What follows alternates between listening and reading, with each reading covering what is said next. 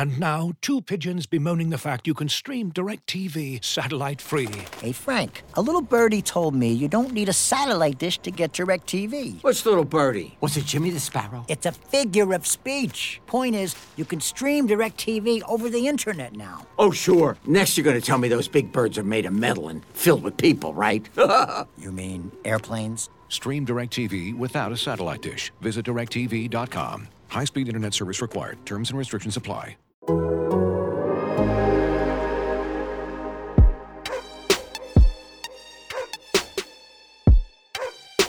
This is the Civilized Barking Podcast with Zach Jackson.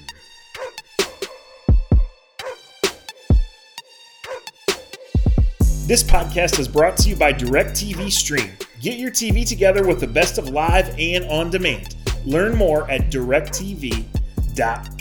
Hey everybody, thanks for coming. It's Civilized Barking. It's Zach Jackson and Jason Lloyd. Counting down, we are almost at 10 days to the Browns' much anticipated, highly exciting, I don't know, highly important. It might be. You never know in this league. The opener at Kansas City. Jason mercifully, exhaustingly, but with a lot of optimism and a lot of excitement, and the hype is real, right? The Browns move on from the preseason. What do you ask for in the preseason? Well, that it moves fast, that you don't get guys hurt, right? That you look like an organized operation. The Browns did all of those things. The Browns are all of those things, right?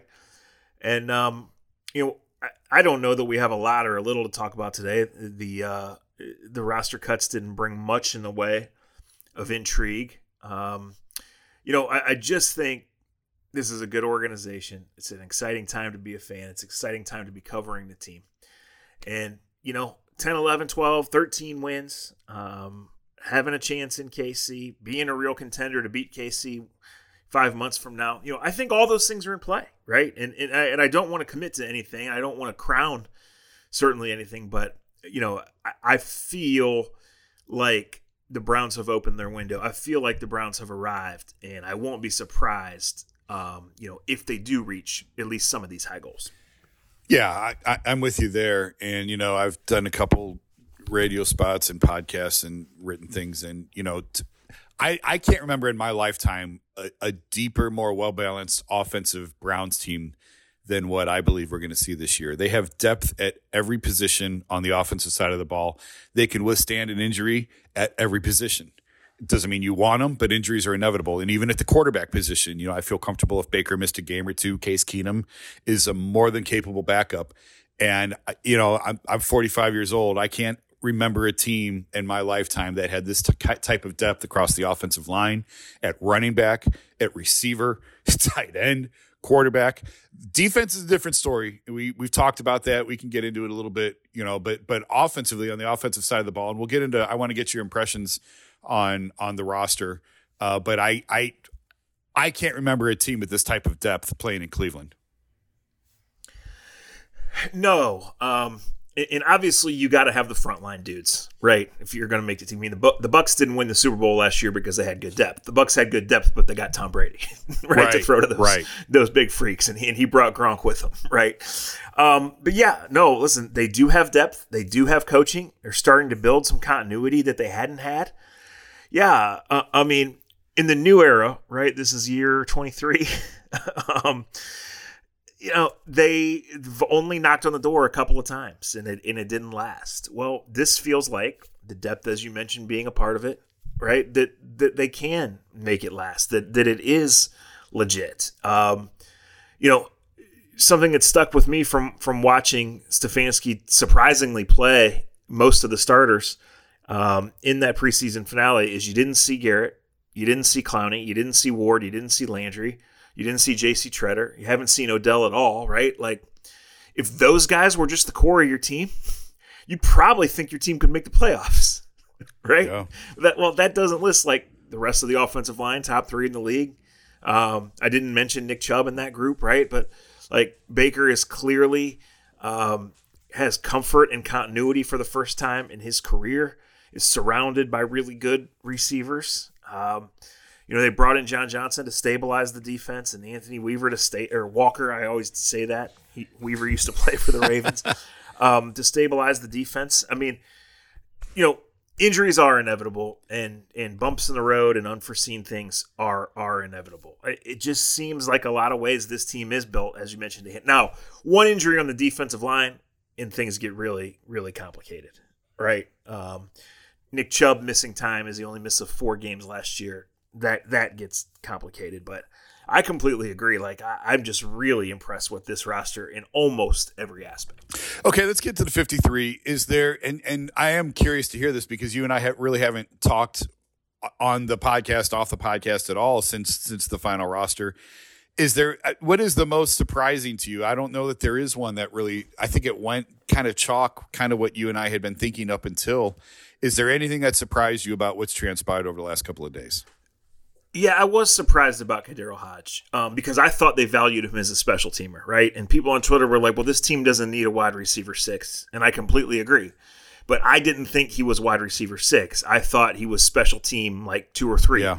I thought he, until we see anything from Anthony Schwartz, not to mention Beckham, I thought he was, in line wide receiver 4, right? So I understand he made a little bit of money. I understand it was just a 1-year tender and look, the Browns special teams weren't good. So, just because he was a top special teamer doesn't mean, but I just know from around the league, and he did get claimed right away by Detroit, that, KhaDarel Hodge is an NFL player. So the Browns have arrived at that point. Colby Gossett was the Browns' 6th guard. He got claimed. Yeah. 6th. Yeah. Right? So yeah. But no, I said all along, like, I just can't see a shocking cut. And even in surprise cuts, you never know, right? You don't know who falls in the doghouse or how injuries affected it. But I think they were able to get to the point with Jacob Phillips is going to be out for most, if not all, of the year, but they wanted to leave the door open. They had some questions, other questions at linebacker where you have some new guys that haven't played at all, and you have the old guy in Malcolm Smith who probably wouldn't have got claimed. But they were able to keep that group together. They were ready to move on from Sheldrick Redwine. That doesn't qualify as a surprise. They're able to keep 10 offensive linemen while they kind of figure out, how ready James Hudson is or isn't, and how medically ready Michael Dunn is or isn't. It's a tribute to the building of the team that they didn't, have to make any panic moves, and that they were able to say, okay, for whatever reason that they were done with KhaDarel Hodge, they can point and say, we're good. We're good here. I think Demetric Felton is a part of that. I think this Richard LeCounte, this other third-day rookie, is going to play on all the special teams. Dearness Johnson's going to play on all the special teams. They're so good that Mack Wilson and Sione Takitaki, are special teamers, not starters, right? So that's a pretty good luxury to have. I mean, Takitaki was a third-round pick 2 years ago. Now, was he a great third-round pick? Probably not, but I'm just saying that a lot of teams don't have that, right? So still have the kicking question, and that's a major question. And until the special teams units play better, that's stuff that can cost you a game.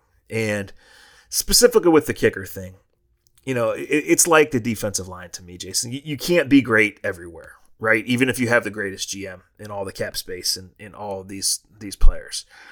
But, man, for a team that's good, the kicking game looms because regardless of what happens in KC, right, regardless of how bad the Ravens shot themselves in the foot by getting J.K. Dobbins hurt while performing malpractice in a preseason game, like, nobody thinks the Browns are running away with anything, the AFC, the division, whatever. And if you lose even a single game because your kicking situation's a mess, or you get into big games and you have to strategize based on not trusting your kicker, this is a problem. Cody Parkey was a free agent. They chose to go with him. Then they got rid of him at the first available time. And right now, 10 days, 11 days from the season as we record this, they have Chase McLaughlin, who's been on 5 teams in 2 years and got waived by the Jets in May, and that's why you got him. He's a career 78% guy. He's not really kicked on good teams. He's been everybody's emergency replacement. And this team, to me, has to be better than having an emergency guy at kicker. So I want to talk about McLaughlin, but I want to back up for a second. Why couldn't they trade Hodge for a late second-day pick? When teams know you're done with a guy, it becomes really hard, right? And I have no doubt that Andrew Berry explored his options, both in trading guys and possibly trading for guys. But most times these trade 9 times out of 10, it's in two categories. One, you really think a guy is a starter at guard or safety or outside linebacker, right? And that was the case with Wyatt Teller a couple of years ago. Or two, you're really good at a position and a bad team wants your young guy. And Hodge has been in the league for 3 years. Yeah. So, I think really fast young receivers that got drafted in the 5th or 6th round this year or last year had appeal to the Lions and the Jaguars of the world, right? I don't think that KhaDarel Hodge was going to bring you anything back of relevance. And the Browns didn't want him. Teams know that. So the Lions claimed him and they go forward. Okay, so let's get back to McLaughlin for a second, because kickers to me are like golfers. And it's all the rhythm. It's all tempo. It's getting hot at the right time. Am I making this up, or and I'm grabbing at straws here, but is there a guy who just sort of figures it out and gets hot at the right time? Because I got to tell you, it was one kick, but the fact that he hit the crossbar from 57, I thought, well, okay, Cody Parkey couldn't get it to the end zone from 57, so maybe we got something here. Yeah, there is something to be said for having that big leg to start with, right? And I don't think that was really considered an awful thing. I mean, I think it was considered great that they got a chance to try the 56-yard right and do it. I don't know how to judge kickers. And frankly, for the first 14 years of my career covering this team, Phil Dawson was the kicker and he was 86%, right? But one thing Phil said to me that's always stuck with me is there was days he just didn't have it, right? And there were so much more that went into it than just coming up and booming the ball, from reading the weather, which kind of was made famous by him being here for so long, right? To knowing certain kind of kicks. What is your kick? What is your preferred hash mark? Do you get in your own head if you missed the previous one, or if there is weather that day, or do you go out there and just blast it? So, that's on Mike Prefer and Andrew Berry and Kevin Stefanski to do this. Maybe they trust Chase McLaughlin, right? Or maybe they're bringing in Michael Badgley or Nick Folk, and I'm just throwing those names out there because I don't know. But it's just like nobody watching the games felt comfortable with Cody Parkey last year, right? And even though he only had those 2 bad games and made his kicks in the playoffs, his longest one all year was 46 yards. Like, it's 2021. You can't have that. Well, he was a free agent and the Browns rode with him, right? And then they brought in this McLaughlin. So I guess that's my long-winded way of saying either they really do like McLaughlin and maybe I'm just full of crap thinking they'll even bring in somebody else, or maybe this is going to become an emergency situation, and that's a negative for sure. Looking for an assist with your credit card but can't get a hold of anyone? Luckily, with 24/7 U.S.-based live customer service from Discover, everyone has the option to talk to a real person anytime, day or night. Yep, you heard that right. You can talk to a real human in customer service at any time. Sounds like a real game changer if you ask us. Make the right call and get the service you deserve with Discover. Limitations apply. See terms at discover.com/creditcard.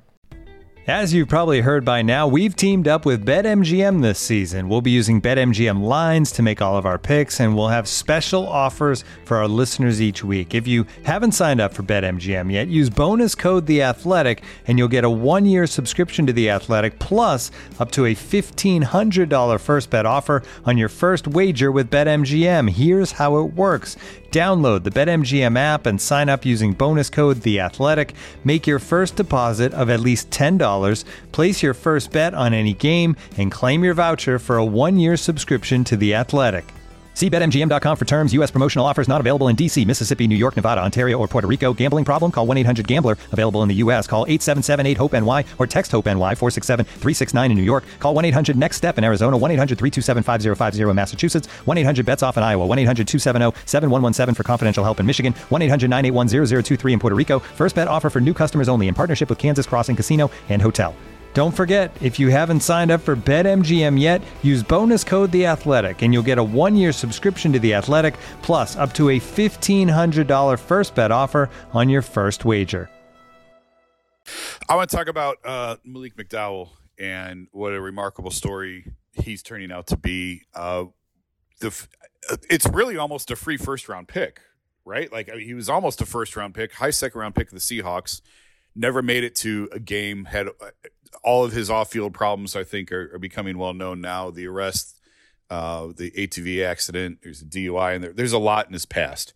So I was trying to reconcile in my head how this is different from Kareem Hunt, and I think it's different in a lot of ways. Number one, obviously Kareem was violence toward a woman. This is not anything like that.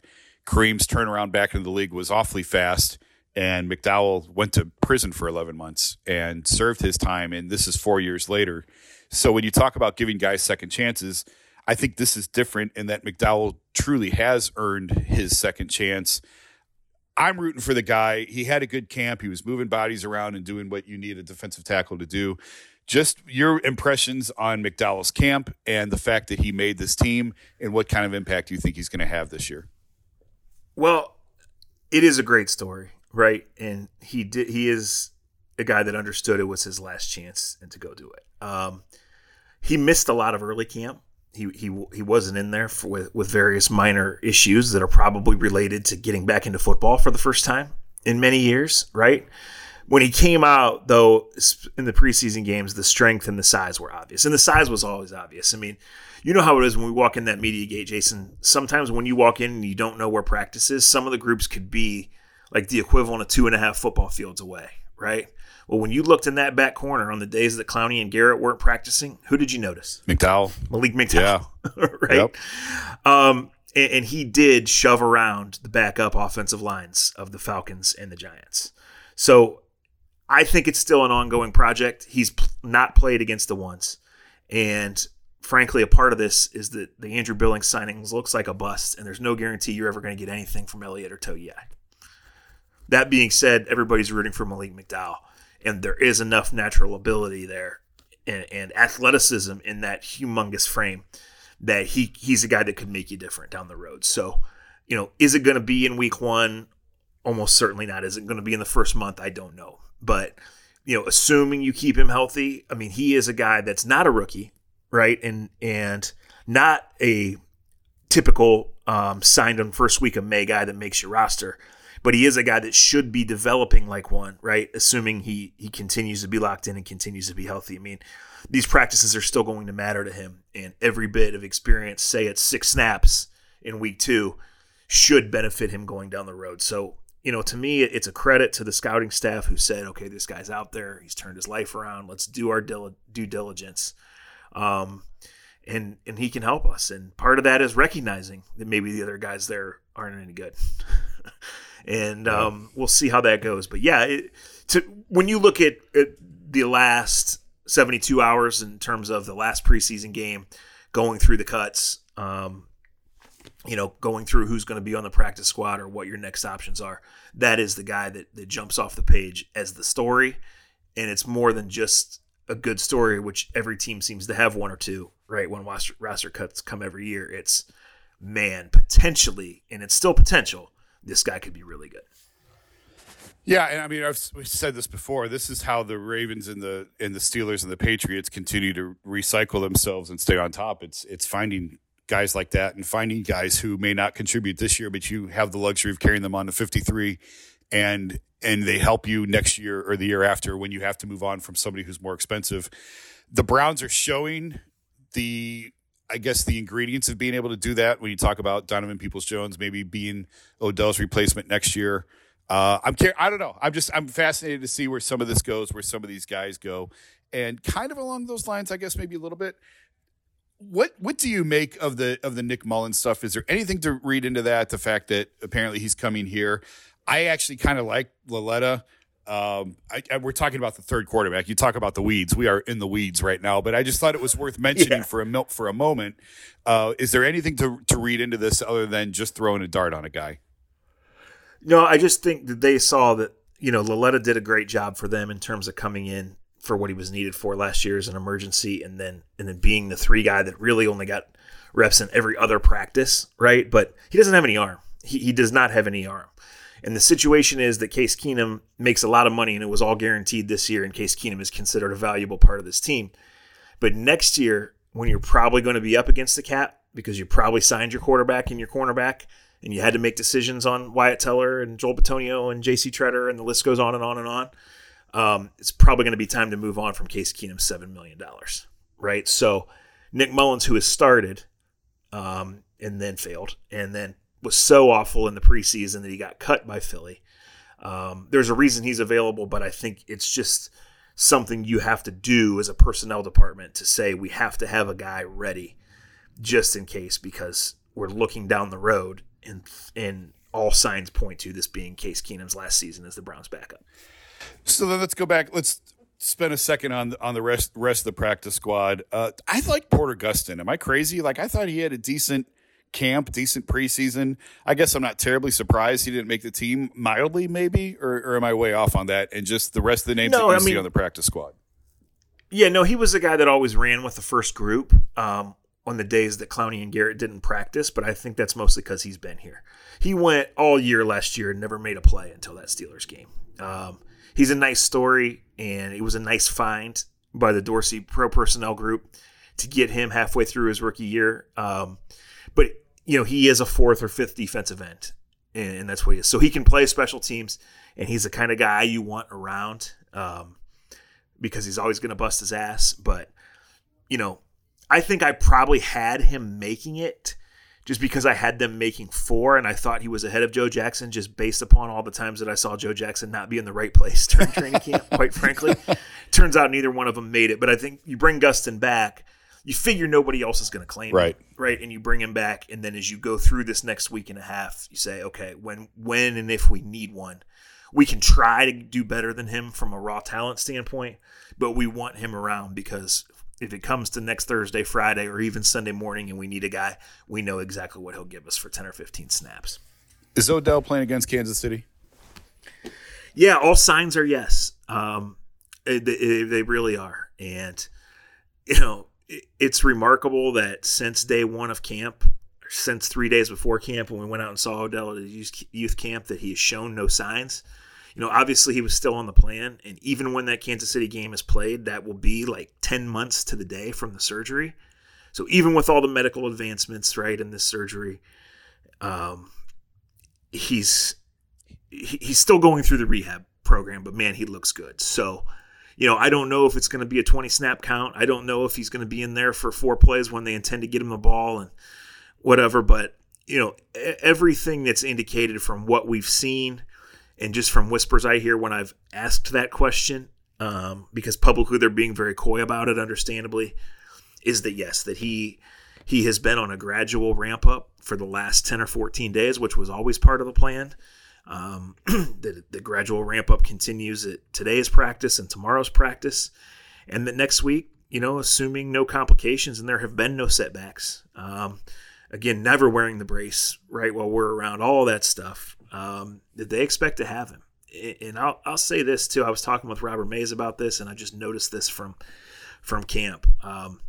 Teams are going to try to take away the bootleg, and so a big part of this offense countering that, always punching and counterpunching, is going to be getting rid of it quickly to somebody that can make that first guy miss. And Odell, for his entire career, has caught 3-yard passes and turned them into long ones. And if he can do that, that's a dimension this offense maybe hasn't had, but certainly one that it's going to need. That's a great point. And, we talked on this podcast after games last year about moments where, boy, just if they only had 13, this was one of those moments. Just get him the ball. Just find a way to get him the ball and let him go make a play. And it's a way to also take some of the pressure off Baker trying to find him downfield.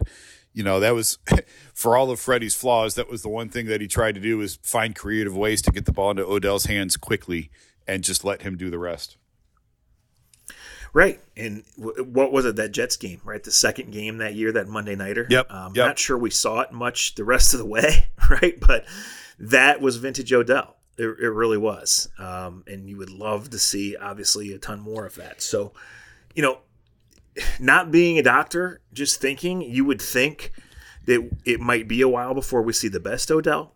You look at the Browns group that they have, and if everybody's healthy, specifically with Felton getting to the point that he can give you a few snaps and Peoples-Jones taking the leap that it appears that he's taken, you don't need him. But, go back to the Dallas game last year, the Bengals game before that. Stefanski was force feeding him the ball, right? Like, people talk about this like it's a negative, and I know he and Baker haven't always clicked, but like, there's worse strategies than get the ball to the best player on the field and let him work, right? So it does. The Browns are so good, and now to a point in their offense where they don't have to live and die by that like they did during the Freddie year, right? But like, there's times when they're just going to need somebody to make a play, and Odell, even at 85-90%, has proven he can do that. So, you take all that into the fact that Odell and Jarvis make more money than anybody on the team. Odell has no guarantees after this year. Jarvis has few guarantees. Higgins is on a 1-year deal. Hodge is no longer on the team. Anthony Schwartz has shown you 0 so far. Yeah. Like, there's a lot at stake, present and future here, right? You're about to invest an unprecedented amount in your quarterback. And outside of Peoples-Jones, who's he going to throw to going forward? Right. I don't think Jarvis is going anywhere, but Jarvis also isn't getting any younger. Right. There's a lot at stake here for Odell and for the Browns this season. There really is. And like I said, it doesn't have to be week 1. It doesn't have to be in September and October, but you would love to see the gradual build up and see it start to click, because then you could really think about what it might look like down the road. So that leads exactly where I wanted to go. And well, first of all, 10 months in an ACL recovery seems remarkable. I remember, back in the day, it was 12, 14, 16-month recoveries for NFL players. I can't think, you would know better than I can't think of anyone who came back that fast, 10 months, less than a year. Is that sort of common now? Am I misunderstanding this, or is this really as remarkable as I think it is? I think it's more common. I think Joe Burrow is going to do it this year, right? I think guys have done it. I think NBA guys have done it recently at the 9.5, 10-month mark, right? But yeah, I don't think it's common, or at least it wasn't. I guess I'm trying to say it's becoming more common. More common. Okay. So when you talk about expanding to 17 games, and we've talked about, is there a snap count on Odell? Is there a snap count on Jadeveon Clowney? With adding this extra game this year, and it was funny because I was just having this conversation earlier today. Do you think – I don't think, because 17 games still feels like a sprint and there's not a lot of room for error, and even if they add an 18th game, this is not 82 games of the NBA and 162 games of baseball. But are we going to get to the point of trying to protect guys and I won't go so far as to say load management, but you know where I'm going with this, especially early in the season and guys coming off of injuries. Are we going to see situations with guys in bubble wrap maybe more than we have been in the past with the NFL? That's a heck of a question. I think that's why you saw a bubble wrap camp from Kevin Stefanski. They got the calendar and it said your bye week's not till December 10th. Yeah, right? That's a great point. That's a great point. I've discussed this with people at camp. Kareem Hunt wants to play 80 snaps every game, and he doesn't want to make anyone miss. He wants to run people over, right? But like with him and Chubb, Jason, if it's week 5 and one of them has an ankle, they want to play, and they want to play the full load. But if you're the Browns and one of them's got a tender ankle, don't you say, hey, we're playing for December and January here. Like, why don't we just sit this one out? And doesn't it seem like keeping Dearness Johnson and Demetric Felton, even though those two are clearly two of the best 53 players on the team, right? Doesn't it seem like things point to that? Yeah. Now, they don't have that insurance at defensive end. I mean, they think Tak's going to be there and Tak's going to help. Tak has a very specific role, and that's 15 to 25 games as a pass rusher. Tak is not going to be a defensive end that's going to play 40 snaps a game for you, right? He's not going to be Clowney, who you can say, okay, on some days or some plays, we're going to move Clowney inside. For a whole series, we're going to flip Clowney and Garrett to wear guys out and make the defense, make the offense guess about where they're going to be. I mean, Tak's role is to get off the edge and get to the quarterback. And if the Browns score a bunch of points and are winning, he can help that. Yep. There's no doubt. Teams don't have the luxury of this depth. And even the good ones like the Browns, as I was just saying, don't have it at every position. So do I think that will come into play? Yes. But are you really going to be able to hold these guys out if it comes to that? That's another story. And, the NFL is not a league where you go light, right? You have to be at full speed and you have to be in the right frame of mind, or else it's really dangerous out there. And that goes for the first preseason game. That goes for a week 5 or 6 game that the Browns might not see as important in the big picture. And that certainly goes for later in the year when you want to have your guys. And as we've seen time and again, you got to have the talent, right? And you got to have the coaching. But if you have those things and you have a little bit of luck and you get good at the right time and you have your guys left in December and January, you can make a run. I mean, as I've said 100 times, on Thanksgiving last year, when the Browns' pass offense just started to get good, the Bucs would not have been in the playoffs if they started on Thanksgiving weekend. The Bucs won the Super Bowl. So it's a long, long season, and we've added another week this year. Man, yeah. You have said that before, but because it feels like the NFL is a sprint. It feels like every game matters and you can't drop one game or you're out of the playoff race. Like that's just how it feels to me, that, you live and die on every win feels like, okay, this is a playoff team, and every loss feels like the world is ending.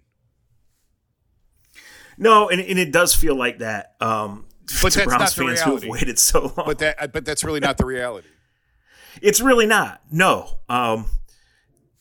Internally, you have to trust that your guys, your coach, your coordinators, your coaches, and your top personnel executives can evaluate your team with a level head, right? I mean, I think a part of this team is going to be trading for defensive reinforcements at the deadline.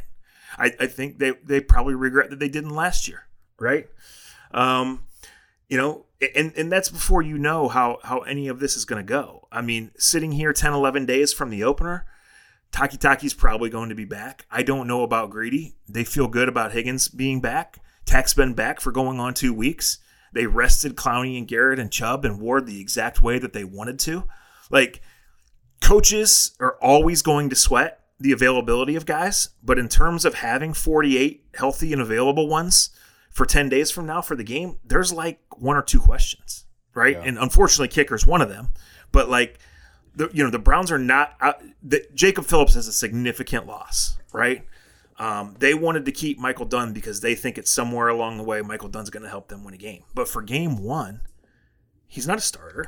Right? Like, they have all their guys. So it's just a lot of teams don't have this, and sometimes it carries over. It snowballs with this availability thing. I mean, Stefanski ran the kind of camp that they were going to keep guys fresh and ready, and they are 96% fresh and ready to go into a buzzsaw. But it's almost a nothing to lose game. You talked about, speaking of evaluation and everybody losing their mind. I think, frankly, they would get more out of it if it was in week 6 or week 8, because chances are the AFC does go back through Arrowhead at some point. But, man, you go in and you let it fly. You see where you stand, and you come regroup, and you play 2 home games against teams you should beat. The Browns are 2 touchdown favorites in week 2. They're a touchdown favorite in week 3 against the Bears. Probably going to be facing a rookie quarterback that day.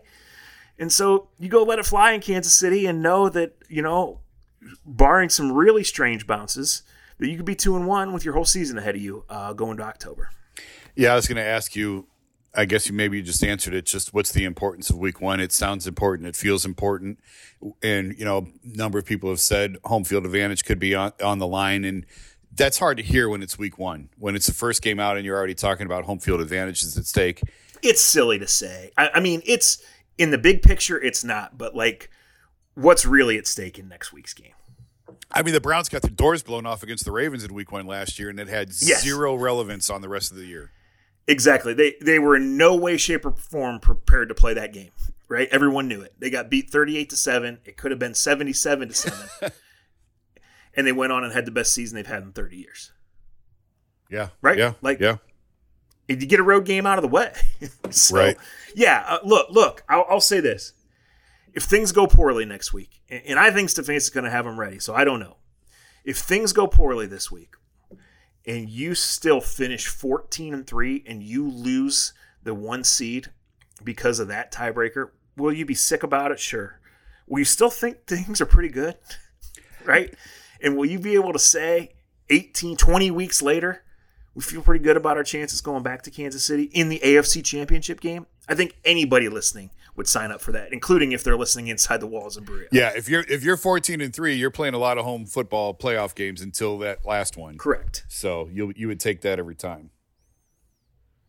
No doubt about it. Zero doubt about it. When you need mealtime inspiration, it's worth shopping Kroger, where you'll find over 30,000 mouth-watering choices that excite your inner foodie. And no matter what tasty choice you make, you'll enjoy our everyday low prices, plus extra ways to save, like digital coupons worth over $600 each week. You can also save up to $1 off per gallon at the pump with fuel points. More savings and more inspiring flavors make shopping Kroger worth it every time. Kroger, fresh for everyone. Fuel restrictions apply. I'm trying to think. It's, like I said, I do expect them to add a kicker, at least on the practice squad, for some sort of competition.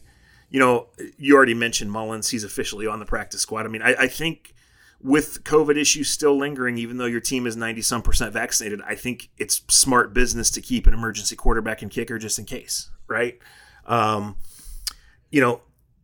Continue to evaluate the waiver wire, working out outside free agents, which is standard business for any team.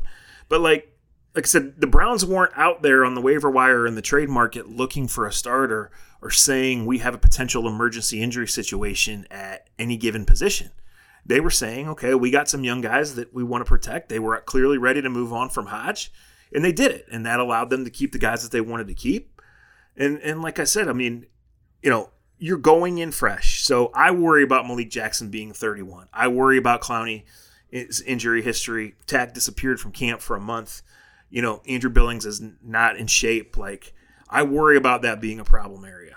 I worry about Anthony Walker getting exposed in pass coverage. You always worry about Denzel Ward. Like, you can say all these things, but the flip side is the Browns are really talented.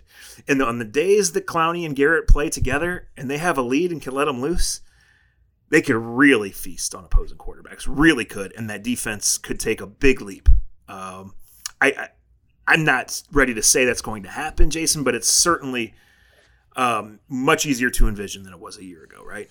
Yeah, and I've shared the same concerns, I think, with the front seven. They're one bad injury away from really having some problems. But, I'm really curious to see John Johnson and Ronnie Harrison play together in the secondary. I think Greg Newsome and Denzel Ward, if he's on the field and healthy, which is a huge if. Can we assume that Denzel's going to be out there week one? Yes. Yeah, he's ready to go. He's ready to go. They guided him through. August wasn't for him, doesn't need to be for him. If he's even limited next week when they have to do an official injury report, I'll be surprised. Okay. It just feels like, boy, if he's not 100%, he's not out there. I don't know what it is with him. I don't know if – I don't know. I've heard some – lingering frustrations, it sounds like, from inside the Browns that if he's not 100%, he's not available, and you've got to be available in this league. And speaking of availability, I don't know, kind of off the Browns, but this just popped into my head, and I wanted to ask you about this. Number one, what'd you think of Urban Meyer's comments and the to-do that it's made? And number two, kind of along those lines, do you think Cam Newton's career is over? I think an injury will open the door for Cam to return. Although I don't think it's out of the question, because it seems like the last 2 years the Patriots were the only team interested, right? Yeah. What I think of Urban is that Urban has always been a football genius who's been a little clunky with the way he's publicly delivered some messages or handled things outside of just getting his guys ready to play those godforsaken 4 to 6 seconds, right, that he always talks about. The thing here is he's not wrong, and he's only telling the truth. Exactly. He's getting lambasted for it. Exactly. In the past, a lot of times the truth has not been his friend, or what's come out of his mouth is probably more accurate. So I've said all along, and frankly, I've said this to people that have worked in the league for a long time and that know the Jaguars inside and out. This thing is volatile with Urban. Everything about his track record and the way he's done things says that this is going to be awkward. And he did that from the very start when they first announced their coaching staff, right? And he had that controversial strength coach, because Urban just does things. No one is ever able to tell Urban you should think twice about this. Yeah. Right? And so now at Ohio State, he used to have to do like 1.5 press conferences a week. Well, now he has to talk 3 or 4 times, and he's talking about current life events that are happening outside of that realm of 4 to 6 seconds at a time of playing football. And we're not done with this stuff. So it's fascinating to watch from afar, and I'm glad that I cover Kevin Stefanski and not Urban Meyer. There's a few players that I think we could tell on the Browns that we're not vaccinated just by who was wearing masks off to the side and whatever else. But it doesn't feel like this. It feels like the Browns are okay as far as vaccination rates and as far as who's vaccinated and who's not. Am I starting to make some assumptions that I shouldn't, or do you agree with that? No, I think they're in good shape with that. To me, the only guy that really came out and said, I'm not getting it, is John Johnson. So, it's an area, Jason, that I would only report in terms of if a guy flat out said, right, I am or I'm not. Right. They don't have to wear masks at the walkthroughs anymore, so we're not getting the clues per se. But when Andrew Berry comes out and says 90% of our guys are either vaxxed or in the process of it, and that was 4.5 weeks ago, and you just hear the other guys talk about it and see how they've operated through camp, which we don't have full access to camp like we used to, but we still had really good access this year. I think they're in good shape with that. Now, the problem is someone who is vaxxed can get it, as we've seen, and anybody who's not vaxxed can be victim of contact tracing and be held out for 5 days. Right. So that can screw you from games. And if you do get it and you're not vaxxed 10 days, which we saw with Jeremiah Owusu-Koramoah, miss his first 10 days of camp.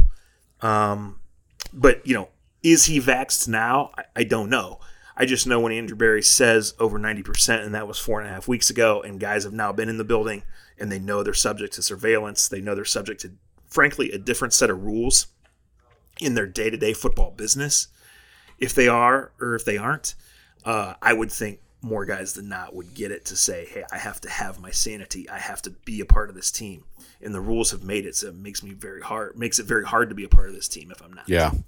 Well, we've already talked a lot about that. I have my own thoughts on that, but we've already discussed them, and I'll keep them to myself. Wrap us up and get us out of here, because we have plenty more time to talk about the Chiefs before we actually get to the Chiefs.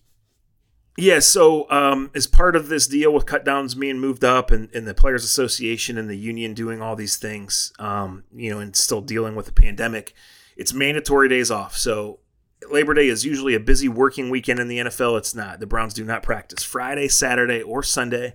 Vaxxed players are allowed to leave town. Unvaxxed players are not. The Browns will get back to work on Monday, and then they will start their real schedule, which means the mandatory players' day off is Tuesday. The practices that you know about that are surrounded by formal media availabilities and formal injury reports and things being released and following the NFL's rules start next Wednesday. That is exactly a week from the time that we were recording this. The Browns will be wrapping up their first real Wednesday practice of the season. So it's kind of 3 free practices. And then really in that week, you'll get one actual practice where even if you're not in full pads, you're going to go almost the full 2 hours and make sure you're getting a sweat and you're ready to go. Then you go back to your hour and 20-minute, stressing preparation, keeping everybody healthy, knowing who your active 48 are going to be, who you're going to call up from the practice squad, COVID willing and all of those things. On September 11th, the Browns will get on a plane, and on September 12th, they'll play at Arrowhead. And the place will be absolutely rocking, and people will be glued, and the season will be on. So it's here. We will, starting at some point next week, because of the holiday, it's not a full week. We will have at least 1, maybe 2 podcasts. We'll get in the groove of having someone who covers the opponents on to talk about it. We'll be doing our reactions after the game, mixing in different things. So subscribe to The Athletic. Subscribe to Civilized Barking, download, save, share, all of those things. We appreciate you reading. We appreciate you listening. We'll talk to you soon, as in next week when it's really football season.